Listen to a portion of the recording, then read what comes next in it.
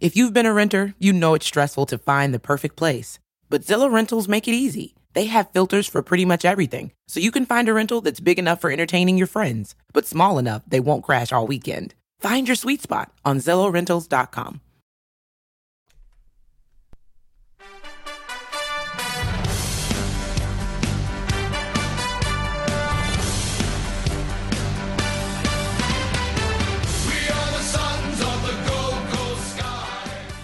Hello and welcome to another episode of the GC Sunscast, the longest running Gold Coast Suns show on the interwebs. I'm your host Shane, and thanks to our Patreon sponsors Dale Snelling, Paul Vosti, Robbie Fiorini, Brody Burgess, Kate Kelland, Tom Kim and Tim.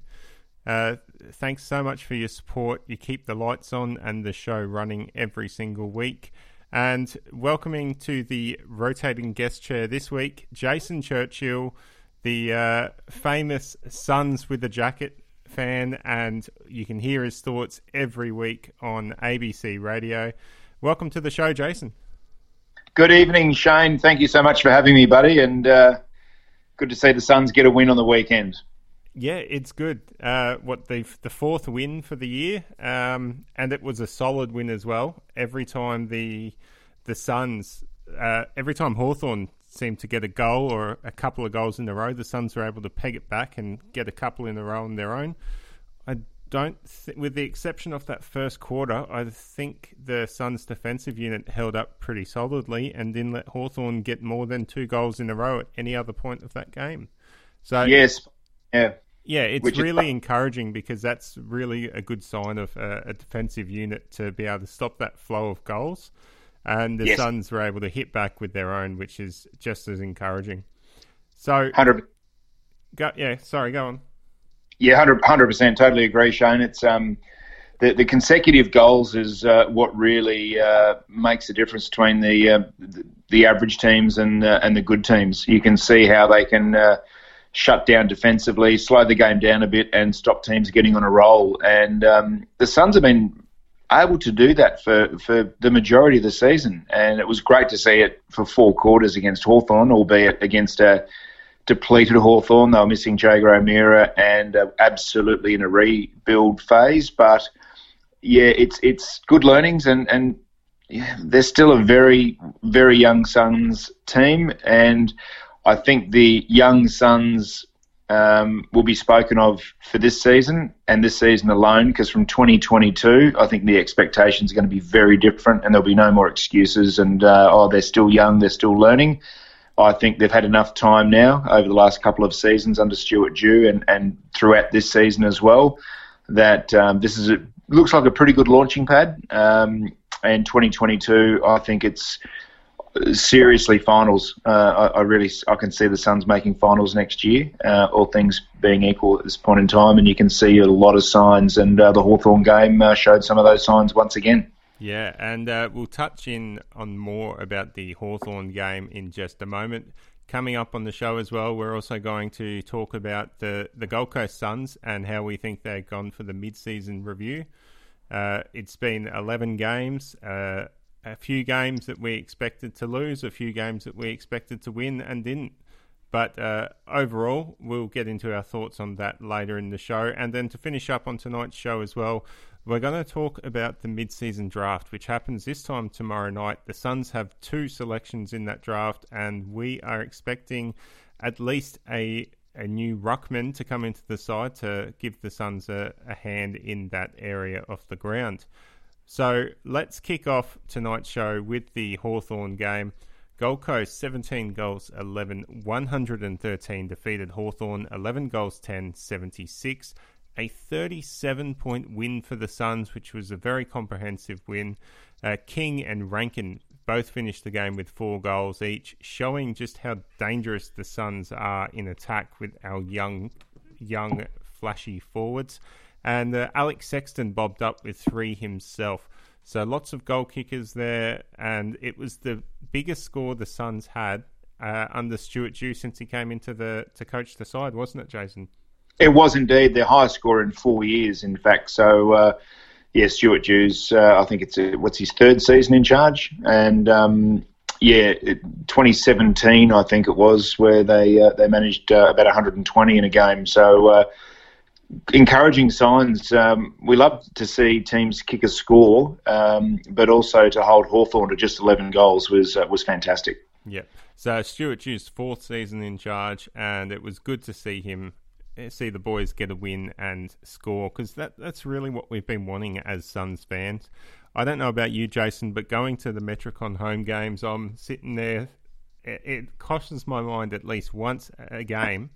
Are we going to get the 60 points so we can get that free Big Mac from McDonald's? And of all the times it's happened this season, it wasn't at Metricon. It was a home game in Sydney, of all places. And we'll get on to that later, but it's just good to see the Suns finally kick a winning score in a game, you know? Yeah. My son and I enjoyed a Big Mac at lunchtime on Sunday, so thank you very much, Isaac Rankin, Ben King, Alex Sexton, and the hard-working midfield, and a great team defensive effort to get them over 60 points, which was they were 68 at half-time, so we were celebrating at half-time for a Big Mac, so it was fantastic. So Miller had 37 disposals, 10 contested, 10 score involvements and a goal, so he continues his terrific run of form and really starts to push himself in the mind of all Australian selectors. Do you think we might see Touk Miller make it that far? Oh, absolutely. Yeah, he for the first time since Gary Ablett, it's 5 consecutive games in a row. He missed one through suspension, unfortunately, because he'd be up there in the Brownlow as well. But 5 games in a row, he's had 30-plus disposals. I know it's not all about disposals. We see some cheap disposals being won by some players, but Touk is in and under and getting them in the midfield and having some really good positional play and really good run once he leaves the contest. So he's earning each and every one of those disposals, and 37 on the weekend and a 30-plus 5 games in a row, which has got him undoubtedly right now, halfway point of the season. He would be in the squad of 40, no doubt whatsoever, in my mind.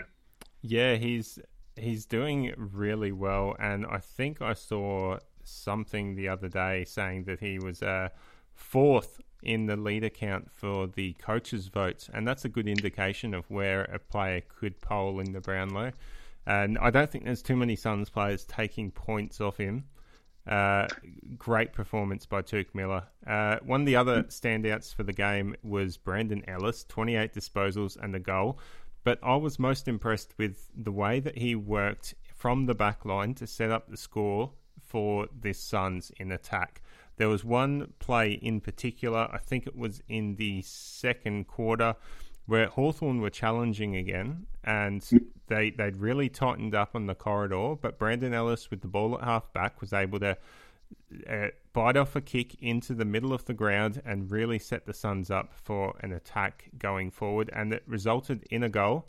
It was just good to see that Brandon Ellis, a senior head at the Suns, is getting involved and setting the tone early for these young kids. Yeah, absolutely. Obviously, Touk is in career best form at the moment, and he's one of the more experienced, even though relatively young himself.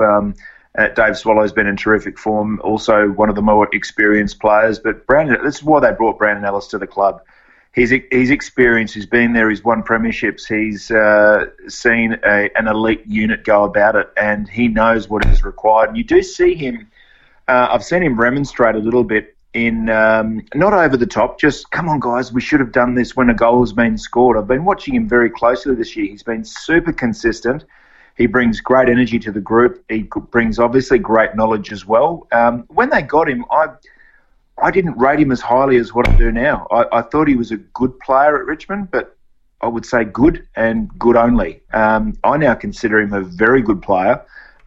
He's gone to the next level since he's been at the Gold Coast, and a fantastic pickup by the Suns to get him up here and have him on. I think he's on a 5-year contract when they signed him a couple of years ago, and his experience, we hear it all the time. You can't put an old head on young shoulders, and he's not that old, but he's a lot more experienced. He's got 100-odd games more experience than the Suns' average player.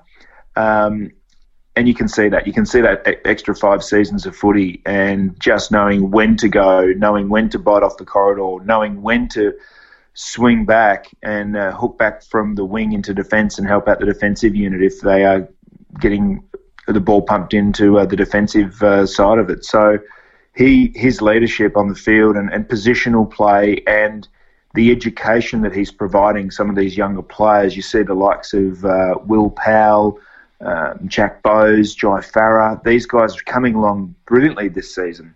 And I know that the likes of Dave Swallow, Touk, and as we're talking about now, Brandon Ellis have really got a lot of credit to take for that, because you can see the leadership on the field and it's really paying off in games. Yeah, and just on that, I mean, David Swallow, I was one of the first people to have a crack with him. I'm not even sure if you were on the same show that I was early in the year. I had a crack at David Swallow. I thought he could be doing more, and he certainly stepped up. He had 25 disposals, 7 clearances, 7 tackles, leading by example for the Suns, moved into the midfield again, and he's really having an impact. So it was those 3 mature bodies for the Suns, Miller, Ellis and Swallow, that I think really set the tone for the game. And then what we'll discuss next is the talent, the cream of the crop that sort of filtered through that midfield. We saw like King and Rankin down forward having a big impact. We saw Lukosius off half back and Flanders running through the midfield. These young kids all getting involved, having a big impact and setting up for a really good win. So what were some of the standouts for some of these other players that really took your attention? Jack Lukosius, he was just absolutely superb. He took 14 marks.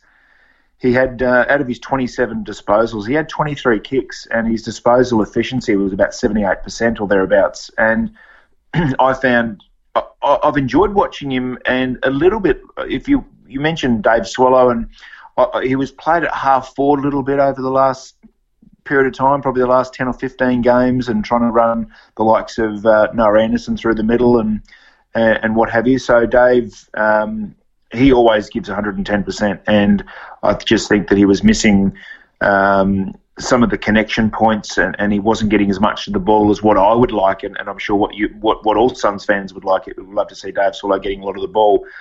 But we need to get it in the hands of the elite kickers, and Jack Lukosius is out and out elite. He'd be the top 3, I reckon, in the AFL right now. Dave Swallow is a very good kick, but he's not Jack Lukosius. He bites off the corridor. He bombed a drop punt off 3 steps from 55 for a goal on the weekend, and he set that play up as well off half back. As you were saying, it was a terrific piece of work by Lukosius to follow up on the efforts as well, and he gets the reward, which is what you, as a coach yourself, you'd want to be drilling that sort of play into the kids, that if you follow up on your hard work, you get the opportunity to get rewarded for it. Definitely. I mean, we're talking about the Hawthorn game. I'm always bigger picture, and you can see why they've recruited the Isaac Rankins, and the Ben Kings, the Noah Andersons. Obviously, Matt Rowell was a no-brainer. Jack Lukosius, Will Powell, these guys. They're all 10-year players. This is the exciting thing for this group. They're all similar ages. They're between the age of 19 and 22. 23 now, if you throw the likes of Jack Bowes into that. They are all going to be elite. And if you've got 5 or 6 elite players in your best 18 and they remain fit, you play finals every year. So you can actually have role players, as we've seen in Richmond, for example. You've got the likes of David Attebury and even Brandon Ellis to a certain extent. He wasn't a massive ball winner, but he was a little bit of polish on the outside, and he might only have 15 possessions and kick 2 goals, but he did his bit for Richmond. So you can see these role players, they don't have to always get the 25, 30 possessions, as we know. They're so important, and the elite skill that the Isaac Rankins and obviously Jack Lukosius has got is so rare. For a 21-year-old to be in the top 3 kicks in the game, they're normally hitting their prime at 25, 26. He is that good. And I've been a little frustrated with him at times during the year where I've gone that whether it's Jack or whether it's been the team structure or just one of those nights, when he only gets 10, 12, 14 possessions, it's so frustrating because the ball needs to be in his hands. He needs to get 20 possessions. He needs to have 15 kicks as a minimum every single week, because those 15 kicks, 14 of them are going to hit someone on the chest, normally 50 metres away, because 737 metres gained. He's had games where he's been around the 700-800 mark, and he's playing off halfback, off the wing, and even at times he's played forward, and I think that's where he's had the lower possession games. He can't be too far forward. He needs to be delivering into the forward 50. He doesn't need to be in the forward 50 because he can kick them from 55, 60. So halfback and wing and maybe a half forward that comes up the ground is going to be his sort of a role, and he is approaching elite, certainly just from a skills and kicking point of view. But if he continues to get 20 possessions plus consistently, he'll be spoken about possibly next year as All-Australian as well. So we're throwing it out there. It's a big call, but I really like what I see with Jack Lukosius. Let's just offer him another 3 or 5 year contract and lock him in to be at the Suns long term, because it's a bright future for him and for the Suns. Yeah, hopefully we can lock in some of this young talent. One player that hasn't been locked in yet that we're hoping will sign at some stage this year, Sam Flanders, moved into the midfield this game, had a ferocious attack on the footy and got 5 clearances, 19 disposals, 5 tackles and 27 pressure acts. I've been talking up Flanders for the last couple of weeks at the little things he does off the ball, the pressure acts. He's always been leading the Suns as far as pressure acts go when he does play. So he's naturally out there hunting the ball and putting pressure on the opposition. So to see Flanders get reward for effort when he gets moved into the midfield really shows that he can play at this level, and not just play but have an impact. And it was thanks to Flanders in the midfield which really helped the Suns get the ascendancy later in the game when it looked like they might be tiring. Definitely, yeah. The jury's been out with for me with Sam Flanders, and I thought that he'd be one of the first maybe to be considered to miss out when Matt Rowell was to come back at some point, because we've got Rowell, obviously, Jack Bowes, Sam Day, all potentially back in the next couple of weeks. Who misses out? I mean, this is the issue that which is a good issue to have. But Sam Flanders was probably one of those 3 or 4 players that would be considered, in my eyes, up until the last 2 or 3 weeks. Because I haven't really watched him that closely, but he's forced me to watch him closely the last 2 or 3 weeks. He has been superb and surprised me. I didn't realise he was that good. He was sort of touted as a sort of a tough, hard, nuggety sort of half forward. Good pressure player, not too dissimilar to a Nick Holman type, to a Ben Ainsworth type. However, he's gone through the midfield and more than held his own. He has been very, very good and learning his craft the last few weeks, because he is still very, very inexperienced. Off the top of my head, maybe he's had 15, 20 games of footy. Correct me if I'm wrong, Shane. You may know off the top of your head, but he hasn't played that much. He's been in and out of the team a bit last year. But I'd love to see him stay at the Suns as well. And I think that the squad they've got now, they don't need to tinker with too much. I think they've got the building blocks there. Just a little bit more backup for the injuries around the rucks, and maybe a tall key defender. And maybe another forward. But I'll tell you what, there's an embarrassment of riches right now. It's not quite getting the result that we would like. I'd like to think this time next year, if we had the same 11 games, would be 7-4, not 4-7. Yeah, and we'll touch more on that in just a moment. Sam Flanders has 13 career games to his name, so still a lot more to improve on. It took him 10 games for the penny to drop, because his 11th, 12th and 13th game, I think, have been his best, and his pressure has been awesome. Normally you relate the pressure to the Nick Holmans, Tuke Miller and Dave Swallow. That they seem to be the barometer. But Sam Flanders looks like he's following in their footsteps. So he'd be crazy to go anywhere, in all fairness, because he's got some very good mentors around him, and he's going to be part of an elite unit that is going to play a lot of finals footy throughout the 2020s, in all fairness. They've got a great decade ahead of them. Yeah, and the only other player I had here to mention was Nick Coleman. He just impressed, as he always does. He hit the scoreboard early and really set the tone with his attack on the footy. And he had a rough week. After the show last week, we had a bit of a marathon trial at the tribunal with Nick Coleman contesting that tackle charge from the other week. Talking to those at AFL House, the lawyers for the AFL were arguing that it was two motions, that tackle, and Holman went out of his way to drive the player into the ground. So, as ridiculous as that seems, apparently they were making a very, very a firm argument for it, you mean? Yeah, it was. Which that's why it took ridiculously long for them to come down with the decision, and they got the right decision. But apparently it wasn't all clear cut as we thought. There was a bit of grey involved in there, and in the end, the right conclusion came out because Holman was in the air during the tackle. He couldn't have done much more. And, no, it was the perfect tackle. It was honestly the perfect tackle because if he didn't, there was one motion. What they might have argued, the fact that he actually dropped his, bent his knees and went to his knees and then fell to the side to avoid going into Mitch Duncan's back. That's what he specifically did. That's not a second motion.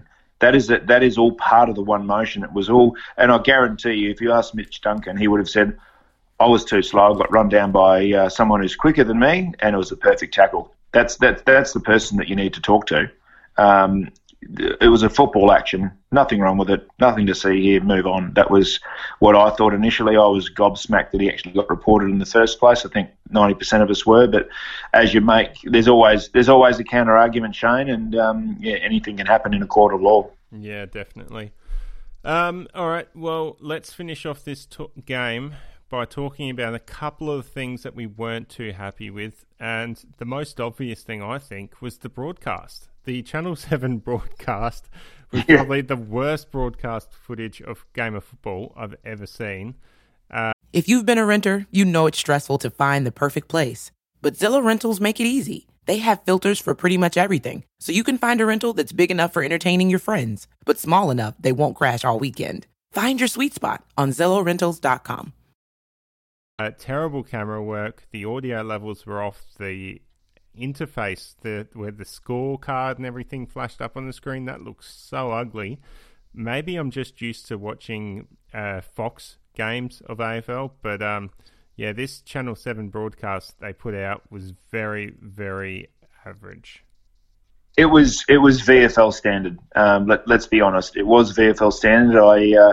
I'll give them a mulligan. I'll give the AFL and the broadcasters a mulligan for it because this game was only decided to be at the SCG midweek, so they only had a limited preparation and I dare say limited staff with the COVID outbreak and the game obviously being well and truly planned to be played up in Darwin. So we'll give them a mulligan for that, considering 3 or 4 days. I don't think they would have had all the usual broadcast facilities and all the cameras that they would have had normally. I'd imagine that would be my guesstimate. Yeah, I'm sure that's the case, but it was still very tough to watch. It was. One of the on-field issues that I wasn't too happy about with the Suns, and this is a pet hate of mine, is ruckman should never run with the ball, especially trying to shrug off a tackle. What Zach Smith did at one point during the game was woeful, and he shouldn't have known better to get rid of the ball. But he's always had that tendency to try to take a bit too much on and do a bit more because he's always been that athletic style ruckman. And I just remember watching him in his first few games for the Suns back in 2011 how athletic he was and how he was good with that sort of stuff. But maybe age is just catching up with him, and he no longer has the reaction that he used to. No, he's definitely lost a bit of leg speed. He did. He was pretty quick off the mark, and I do recall when he was first here. And one thing that Geelong liked as well when he ended up going there, they went, we like the athleticism of Zach and his ruck ability. So he's never really quite set the world alight for someone of his ability. And now injuries are mounting up, unfortunately, for Zach, and he was always only going to be a VFL and player this year and a backup only if Conroy, in the 1,000-to-1 chance that Matt Conroy, who was probably going to be the number one backup for Jared Witts, of course, if they both went down, and sure enough, they both went down. So that's why Zach's in there now. And finally, there was probably a few horrible skill mistakes that the players made, and they were the pretty obvious ones that I think everyone gets annoyed with, where you pretty much kick directly to an opposition player who seems to be all by himself. That happened a few times. I can't pinpoint which players did it. It was late on a Saturday night. I was very tired, but it was frustrating to see that sort of skill level happen. I think you're pretty safe and say that Markov does it at least once a game. What he brings with his speed and ability to break the lines is offset to a certain extent with his lack of kicking ability. He's not bad, but he does turn it over. And he's the first to admit it as well. He's just not a great kick of the ball, which is a shame because he's lightning quick. So maybe get it in his hands, break the lines, and then handball it. Yeah, I was thinking the same thing Saturday night. Every time he got the ball, I thought, I don't know where he's going to go with this. If he kicks it, just handball it. But like Adam Saad, he's not too dissimilar to Adam Saad, because Saad would just take off, have two bounces, and then Saad isn't a bad kick, but his decision making at times left me very cold. And Markov is a similar sort of player from a really speedy, creative off half back, but we really need him to hit targets, and hopefully with some more continuity, more games under his belt, because once again he's probably around about the 30 to 40 AFL game mark. So if he wants to play 100 games of AFL footy, his kicking's got to improve, because the speed thing won't just cut it alone, particularly with the squad that the Suns have got together. When you consider the likes of Benny Ainsworth and Will Brodie, Darcy McPherson, Josh Corbett, Jack Bowes, Matt Rowell, Sam Day, Jared Witts, Connor Butterick, they're pretty close. 80% of those guys are walk-up starts in the first 22. So there's 7 or 8 players that come straight in, who's 7 or 8 to go out, and it's going to be someone who turns the ball over, unfortunately. Yeah, it is. So moving on, let's talk about where we're at the midway point of the season. The Gold Coast Suns have 4 wins, 7 losses, a percentage of 92%, and they're currently sitting 14th on the AFL ladder. Yes, 14th. How do you think we've gone? Because I think we were all frustrated early in the season when we dropped games to Adelaide and Carlton that we thought were very winnable. Yes. But since then, with the exception of the show out to the Brisbane game, which in all honesty we probably weren't that bullish to win anyway. No. Maybe the St Kilda game. I think we've pretty much met expectations since those first couple of games that we weren't able to win. Yeah, we've been so close. It's been an almost season, and I'm sure a few teams around the AFL and listeners will go, "Oh yeah, you win some, you lose some. You lose some close games, you win some close games." But the Suns were absolutely in it up to their eyeballs in round 1 in Perth against the West Coast Eagles, and the West Coast blew that game out in the last 5 minutes, I think, with the last 3 goals of the game, and they kicked the first 3 goals in the first 3 minutes, and in between that, the Suns dominated 80%, 85% of that game in round 1, and I thought, oh, look out. if we won that game, it would have been a very different story. There would have been another level of confidence that the guys would have had, and away he goes. It's so important to bank those early wins. So losing that game to Adelaide after a flyer of a start in the first quarter against them over there, and Adelaide are going to be an also-ran, unfortunately, this year. They've had a few good wins. They've improved on last year, but they'll be bottom six.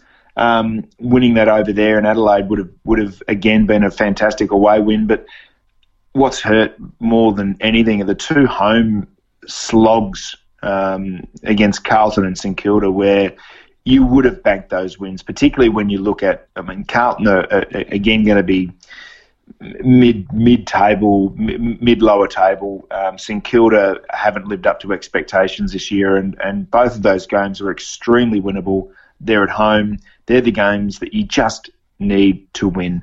And 4 and 7 isn't bad, but 5 and 6 gives you certainly a sniff of final, a bigger sniff of finals. Not to say 4 and 7 we're out of it, but we'd need a lot to go our way, particularly with the likes of Melbourne and Richmond and Essendon to come, who are all in reasonable form.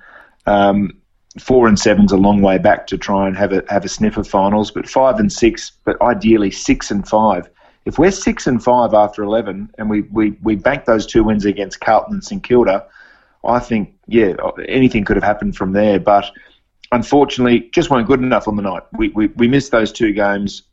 In 12 months' time, that's not going to happen.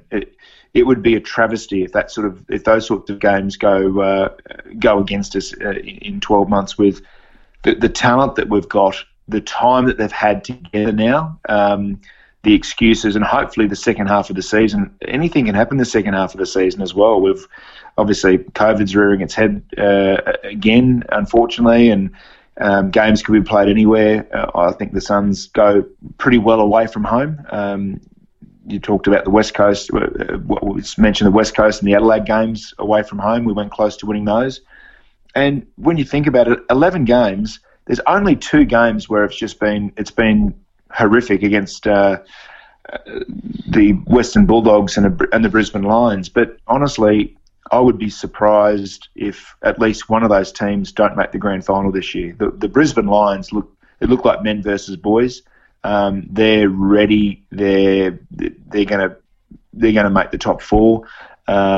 Western Bulldogs on their day have blown teams away, and the second half against the Western Bulldogs was one of our best halves of the season. So, despite getting blown away in the first half, and obviously with Melbourne on top of the ladder, they're obviously a clear top 3 at the moment, and 2 of them have got hold of us. But the other 9 games we've been in absolutely up to our eyeballs. Yeah, we have. We do have a pretty tough run home, the Suns. I've just been looking over the ladder predictor, and we've got an incredibly difficult stretch of games later in the year, starting with the Western Bulldogs, followed up with Melbourne, and then Brisbane. So 3 games against likely the top 3 sides in the competition in 3 consecutive weeks. That's going to be brutal. We also have games against Port Adelaide, Richmond, GWS, Carlton and Essendon. So 6 and Sydney, sorry. So 6 games there against sides that are all sort of pushing for that 8 in around the same sort of position we are. Some a bit more skillful than us, and others around the mark. And then we've only got 1 game against sides in the bottom 4 on the ladder, and that's against North Melbourne in a few weeks. So very tough. I think down in Tassie too, and North Melbourne have got a fantastic record down there. So that won't be easy either. Which is a shame, because I've done the breakdown of our average winning and losing margins over the season so far. And against bottom 4 sides, we had 3 wins and 1 loss with an average winning margin of 40 points. Against sides around the mark as us, we've had 1 win and 3 losses with an average losing margin of 15 points. And then against sides in the top 4, we've had 3 losses with an average losing margin of 56 points. So obviously that 56 points is exaggerated because of the thrashings we got from the Bulldogs and Brisbane. But who's to say that's not going to happen again? Because those sides are seriously talented, and when you add Melbourne into that as well, and having to play those three teams in 3 consecutive weeks, that could be very demoralising for the Suns. It could be, and imagine if, on the flip side, if we won one of them, or we won the first of those 3, how it could be. Oh, hang on a minute. Hopefully they take us lightly, and we come out and surprise them and jump them early. The Brisbane Lions definitely have the wood on us. A couple of practice matches against them at the start of the year, we jumped out of the blocks. I remember in one of the games, and Brisbane banged on 10 in a row. I think they kicked 13 or 14 in a row against us there.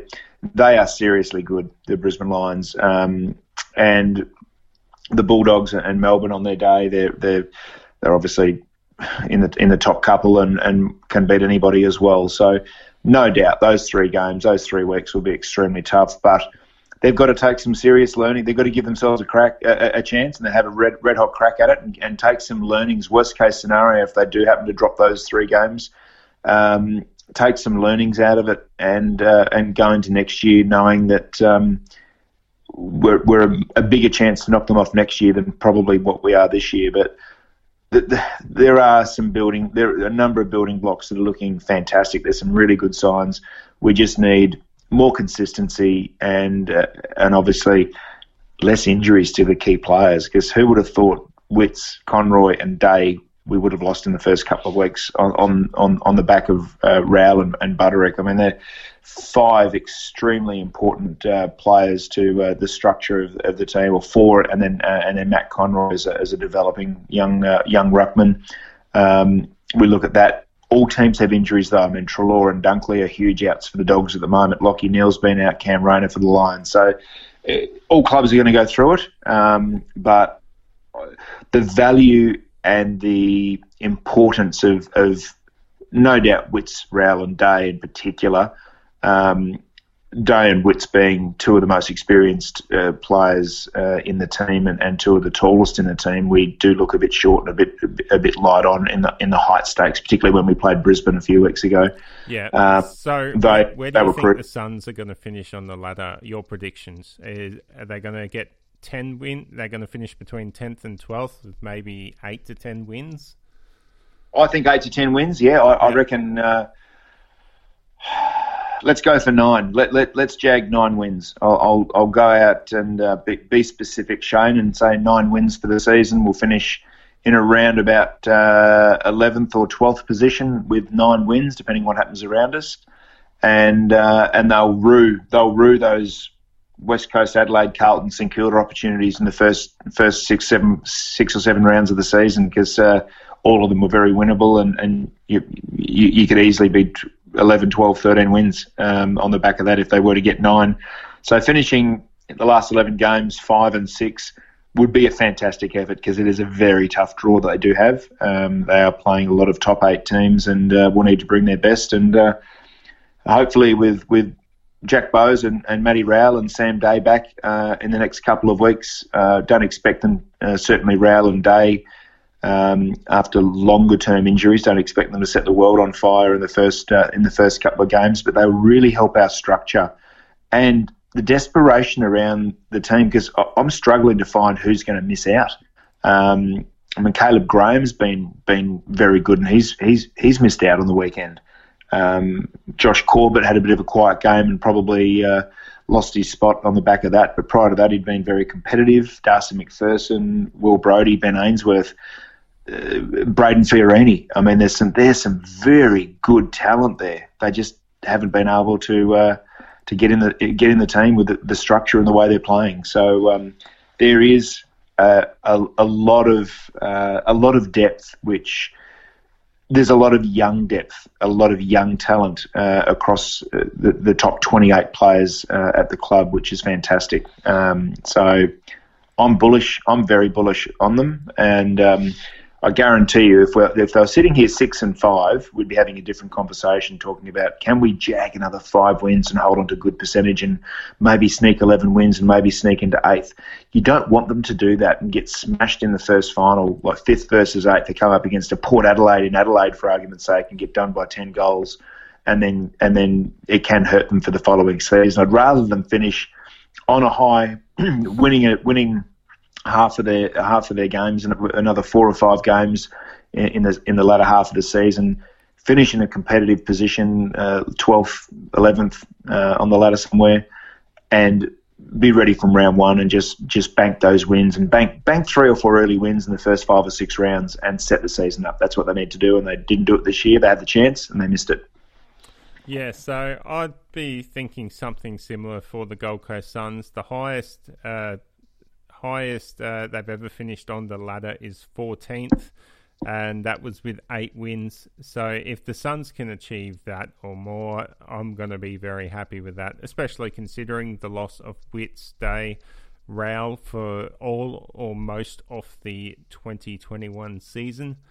So yeah, if we can keep our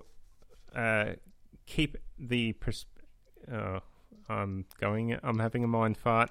If we can keep our eyes on what is actually in front of us with the reality of the tough run home, the Gold Coast Suns should be able to snag a few wins, but we shouldn't expect them to be pushing for finals. I think the injuries have just hurt us too much. We needed to be 100% fit to try and jag 12 wins this season. We would have had to be at our absolute best. Pinch games like the West Coast Adelaide game away from home, pinch one or both of those and have everyone fully fit, and we might have snuck into 7th or 8th. That would have been best case scenario, because the top 6 or 7 teams are still ahead of us. But when it clicks, and it's starting to, once it clicks each and every week, like it has really started to for the Brisbane Lions the last 2.5 seasons, it'll be self-perpetuating, the perpetual motion that will just carry through the group, where they have an expectation to win every week, not an expectation to compete and a deep down hope that we might jag a win. They'll have an expectation to win every week. Brisbane Lions go out on the road or play at the Gabba, they have an expectation to win every game. Melbourne are in that headspace at the moment, and last year, what did they finish? They're bottom 4. So for the first half of the season, they were bottom 4. They won a few games in the second half of the season and improved.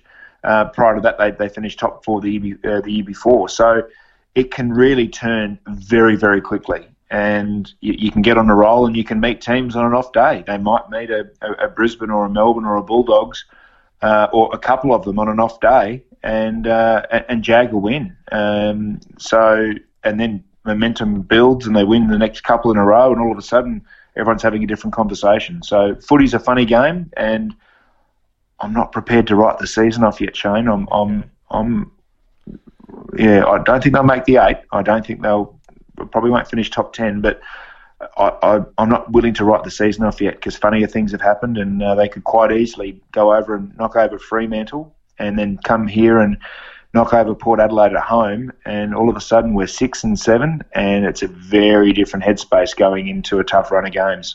Yeah, things like that could happen. Tomorrow night, the mid-season draft is on. We've only got 2 minutes left, so I'm just going to quickly run over this, and then we'll end up the show, Jason. Sure. The Suns were keen on selecting Michael Knoll, the Norwood ruckman, averaging 31 hit-outs, former Sydney player. He's failed a medical test with his knee injury he suffered playing for Sydney, so he seems to be ruled out now. And the Suns will have 2 available slots and will likely select between Wiley Buzzer, the Werribee forward ruck who played 9 games for Port and Geelong, Jackson Callow, a Norwood key forward, 18-year-old young gun who is also being eyed off by Collingwood, who unfortunately have a selection before us, Ash Johnson, Sturt, player for Sturt in the Sandful, 24-year-old key forward, who's also the cousin of Jai Farah. That'll be handy. He's also being targeted by Collingwood. I think they should target Cody Rack, a key defender from the Western Jets. He made Toomey's draft team of the week, but I haven't heard anything linking the Suns to him yet. And the other one is a young ruckman from Collingwood, Collingwood's VFL side, Ned Moyle. So 210 centimetres tall there. There's also been a couple of other players linked. A ruckman for Carlton's VFL side, the 205cm Alex Murkov. And it's going to be interesting to see who the Gold Coast Suns select, as it seems to all be dependent on Collingwood or Hawthorn and who they take. But the Suns will have 2 selections. And the one I'm forgetting is apparently Fraser Thurlow is being closely looked at by the Suns, and they could select him with their last pick if they don't select a ruckman with their first pick in the draft tomorrow night. That's all we have time for tonight. Thank you so much for joining us, and go Suns. Thanks, Shane.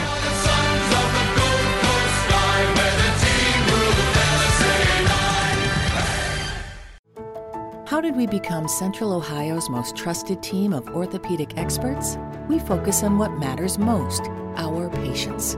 At Orthopedic One, we know we're only at our best when we're helping you get better. And every day, your commitment to overcoming pain and injury inspires and moves us. That's why we bring our best every day to earn your trust. Find a physician near you at orthopedic1.com. If you've been a renter, you know it's stressful to find the perfect place. But Zillow Rentals make it easy. They have filters for pretty much everything, so you can find a rental that's big enough for entertaining your friends, but small enough they won't crash all weekend. Find your sweet spot on ZillowRentals.com.